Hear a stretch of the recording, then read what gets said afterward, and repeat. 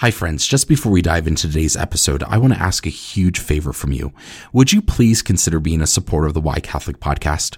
There's 4 ways you can do this. First, you can become a patron and financially support this podcast. The basic level is $5 a month. To become a patron, go to whycatholic.substack.com/subscribe. Secondly, you can support this podcast by purchasing something from the Why Catholic merch shop on Etsy. Just go to etsy.com/shop/whycatholic. Third, you can also support Why Catholic by sharing episodes with your community. And lastly, you can support Why Catholic by inviting me to come and speak at your next parish event. For more information about that, please send me an email at whycatholic@substack.com. Thank you, friends, for your help. I couldn't do this without you. Oh, there's Officer Clemens. Hi, Officer Clemens. Come in. Mr. Rogers, how are you? Fine. Won't you sit down? Oh, sure. Just for a moment. It's so warm. I was just putting some water on my feet. Oh, it sure is. Would you like to join me? It looks awfully enjoyable, but I don't have a towel or anything. Oh, you share mine. Okay. Sure. Oh, Come along. man. I'll put some more water in here. Oh. This is going to turn into a beautiful day. You're listening to a 1969 episode of Mr. Rogers' Neighborhood.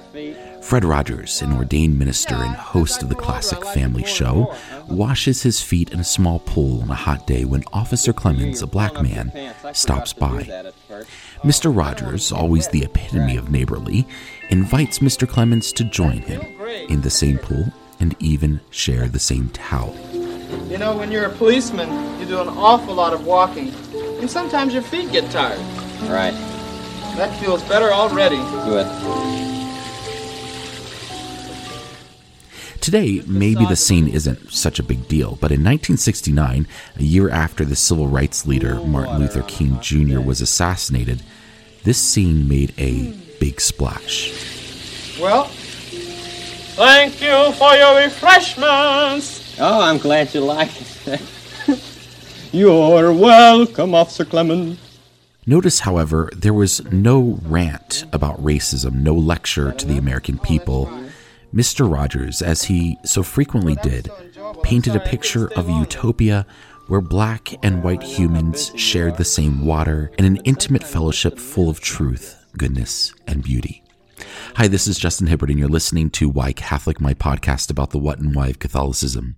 Since episode 73, we've been focusing on Catholic ethos. Ethos means the characteristic spirit of a community as manifested in its beliefs. Each of these episodes focuses on a particular idea that you often hear in Catholicism, but may not get explained as often as it should. Today's topic is on the 3 Transcendentals of Catholicism: truth, goodness, and beauty.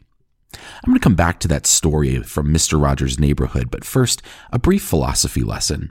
Throughout history, at least stemming back to the likes of Plato and Aristotle, if not even earlier, philosophers have explored the idea of inherent common traits in all beings, things, and identities that exist.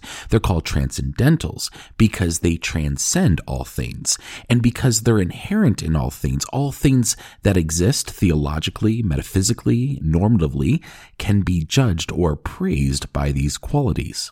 This idea was further developed during medieval scholasticism, especially by St. Thomas Aquinas, and ultimately, these theologians and philosophers concluded that 3 transcendentals, 3 traits inherent in all things that exist, are truth, goodness, and beauty. And while these transcendentals were most notably explored by Catholic theologians, it's called transcendental because it transcends all cultures, religions, and personal ideologies.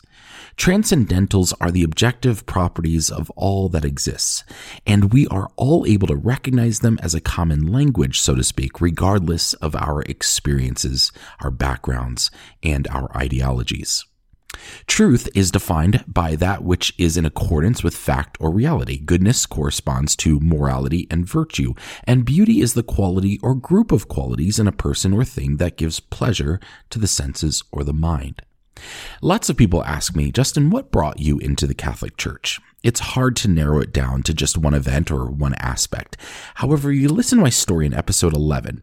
What led me to be open to the Catholic Church was the desire for a number of facets I found deficient and absent in my Protestant world.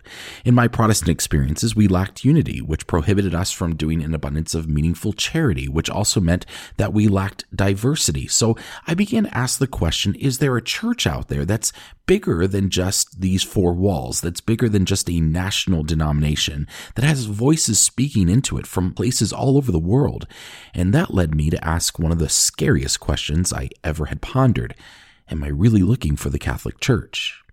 Now, if I had to sum that up in a short sentence, I might say that my search for goodness led me to the Catholic Church. When I joined RCIA, one of my classmates shared a very different story. One day she drove by our parish in Park City, Utah, and she thought, "My, that's a beautiful church." So she went inside, where she eventually met her husband, which eventually led her to the Catholic faith. Whereas I was initially attracted to the church's goodness, my friend was initially lured by the church's beauty. But in the end, we both found truth, goodness, and beauty. When listening to my friend at RCIA talk about her experience coming into the Catholic Church and subsequently listening to other stories from converts and reverts, I found that there was a common thread. Whereas perhaps there was one overarching transcendental that led us to the Catholic faith, ultimately, it's hard to decipher and label it because we end up finding this cord of all three transcendentals braided together. Goodness may have initially been my impetus for opening my heart up to Catholicism, but it's impossible to isolate that goodness from the truth and beauty I found as well. When we go looking for truth, goodness, or beauty, we find all three. In a postmodern, increasingly relativistic world, it can be challenging deciphering true transcendentals from fake or counterfeit transcendentals. Pilate's question to Jesus of what is truth seems to be the precursor to Oprah's claim that we should all live our truths. How can we determine what is really true, really goodness, and really beautiful? Let's consider beauty for just a moment. Is beauty in the eye of the beholder, or is there a true form of beauty? One of the things we ought to consider is how the philosophers understood these terms in ancient languages. For example, in Latin, there are a few different words for beauty, most notably forma and decor. We can even recognize these words in English. But there's another word that we find in Latin, the word pulchra. There's a 4th century hymn written about the Blessed Virgin Mary called Tota Pulchra. The opening words are Tota Pulchra es Maria, which means, "You are all beautiful, Mary." The whole idea of pulchra is that it's a form of pure beauty. It's not just an appearance of beauty, it's the essence of beauty. As the second line of the hymn states, et macula originalis non est in te, meaning, and the original stain of sin is not in you. So let's compare that pure beauty with something like pornography. One might say that a porn star is really beautiful, but it doesn't compare with the pulchra type of beauty that we see in the Blessed Virgin Mary.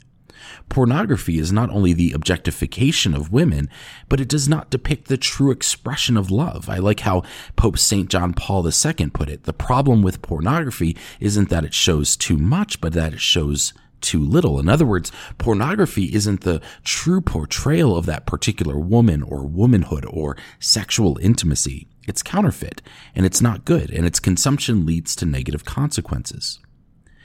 This leads us to another way we can tell whether a transcendental is real or counterfeit. If we find one true transcendental, we'll find all three. Hans Urs von Balthasar said, quote, "Our situation today shows that beauty demands for itself at least as much courage and decision as do truth and goodness, and she will not allow herself to be separated and banned from her two sisters without taking them along with herself in an act of mysterious vengeance," end quote. In other words, where there is beauty, you will also find truth and goodness. One transcendental leads to all three. And if you don't find all three transcendentals, then likely you found a counterfeit form of a transcendental. This is my primary criticism when it comes to abortion.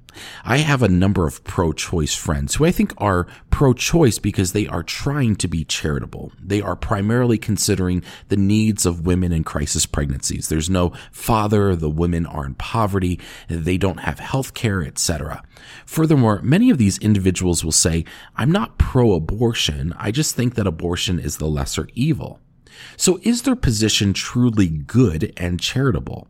The answer that's the dead giveaway is found in the phrase lesser evil. Whenever someone says, I did the lesser evil, my inclination is to respond, but you still did evil. Evil by its very definition cannot be good. So not only does their definition of good lack unity and consistency, it also lacks beauty and truth. We know this. People don't celebrate abortions. You won't find a Hallmark card that says, congratulations on your abortion. It's a horrific procedure. What do we find beautiful? We find giving birth beautiful. As depraved as Hollywood is, just ask yourself, how many scenes are there depicting an abortion versus scenes of a woman giving birth? You may see a scene of a woman going into an abortion clinic and coming out, but it's almost as if the procedure is too uncomfortable to show any more than that. If that weren't enough evidence that abortion lacks authentic goodness, let's consider it on the grounds of logical consistency, aka truth. Abortions are performed on the basis of development, size, and location. Just because a fetus hasn't developed to a certain point and is a certain size and is located in the mother's womb means that the woman is justifiably able to kill it. But what is a fetus? It's a human being. We can argue when life begins, but what is not debatable is whether or not the fetus will become a living, breathing human being under normal circumstances. Yet, could you imagine someone killing a child or a grown person because they weren't mentally developed, or were small in stature, or because they were located at some place in the world? Abortion lacks all logical consistency, thus it cannot be authentically beautiful or good because it's not true. Thus, those who are pro-choice aren't exhibiting true goodness, but a counterfeit form of goodness because they are advocating for something that lacks beauty and truth. Who can put your hand in my hand and be ready to feel all safe and strong? You're a child, so you can do it. Children do it all life. This brings me back to Mr. Rogers' Neighborhood and the famous footbath of 1969. There we are. You have great boots to fill, Officer Clemens. Well, thank you fill very them much. well. Thanks for stopping by. So long. Have a good day. Bye-bye. What I find most compelling about this scene is that Fred Rogers didn't go on a diatribe about the evils of racism. In fact, he never mentioned racism.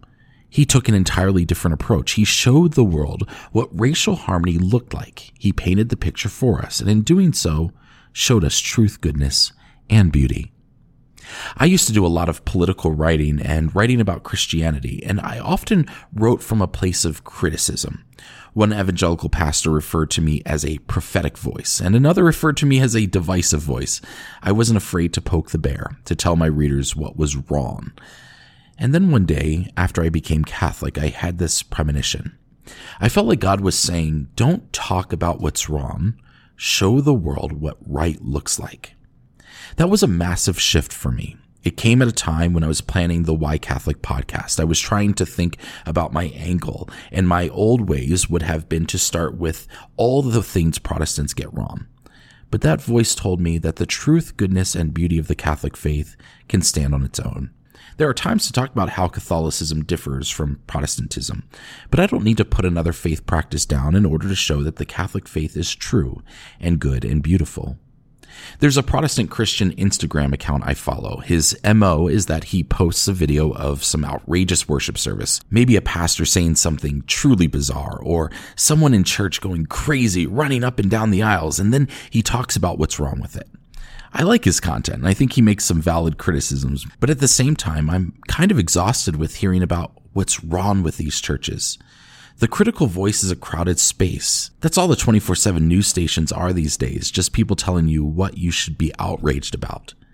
What if he instead focused on scenes from churches that got it right? This is why the Why Catholic podcast is really focused on portraying the ideal of the Catholic faith rather than being another critical voice, one which focuses on bad actors or criticizing the way Catholics, particularly clerics, fail to live out that ideal. Outrage is addictive, and if that's what you're looking for, then there are thousands of other podcasts that will scratch that itch. I had a parishioner once who said, "I wish Christians would spend more time talking about what they are for rather than what they are against." I didn't really understand what he meant at the time, probably because I was so focused on being a critical voice, but now I get it. He was less interested in being a bumper sticker and more interested in being a basilica. If I could go back to the subject of abortion for a second, I wonder what might happen if we spent less time talking about what's wrong with abortion and more effort showing what's good, truthful, and beautiful about parenting and children. Abortion is merely a symptom of a society that does not value children and motherhood. The same can be said about birth control, modern society's definition of feminism, and transgenderism. What if we prioritize the portrayal of the virtue and goodness of raising a family? How might that shift our way of thinking and priorities from seeing children and parenting as a burden that interferes with career ambitions to viewing it as a blessing that fulfills our biological callings?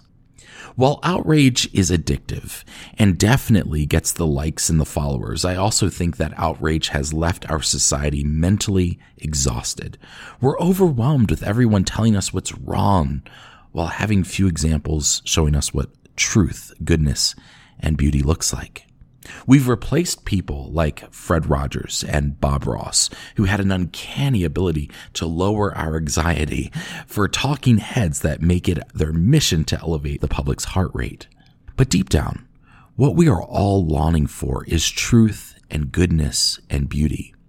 These are the transcendentals etched into our soul. Ecclesiastes 3:11 says, quote, "He has made everything beautiful in its time. Also, he has put eternity into man's mind," end quote. This is one of the reasons I am no longer a Calvinist. Calvinism begins with this idea that everyone is so depraved that they can't possibly recognize God apart from a supernatural intervention. I disagree. God has made us all with truth, goodness, and beauty. And so we are able to recognize these transcendentals, and we all feel drawn to reproduce them, even if we don't understand why. And so if I could leave you with a challenge, it would be this. Be a basilica. A basilica does not apologize for its beauty.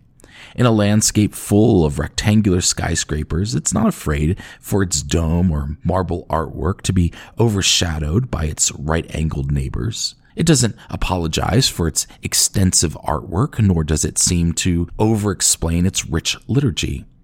It just seeks to exude truth, goodness, and beauty and invite others into it. There will always be people who don't understand. How many people see a gorgeous church and echo Judas Iscariot's criticism of Mary Magdalene as she lavishly washed Jesus' feet with expensive perfume? This money could be better spent doing some work of charity. But what did Jesus say? He told Judas to leave her alone because she was doing a beautiful thing. Maybe Dostoevsky was right. Beauty will save the world. And if it does so because it is never far from its sisters, truth and goodness. Where you find one authentic transcendental, you will find all three. Thank you for joining me for Why Catholic. Be sure to subscribe to Why Catholic wherever you get your podcasts. And you can also subscribe to my Substack site and get the next episode in your email inbox. As a subscriber, you get a special discount code to the Why Catholic Etsy store. If you've been blessed by this podcast and you're feeling generous, there's also a way to financially support it, and patrons get some extra perks. To become a free subscriber or a patron, just go to whycatholic.substack.com/subscribe. Also join me on Instagram at whycatholicpodcast, all one word. Thanks again for listening. My name is Justin Hibbard, and this is Why Catholic. God bless you.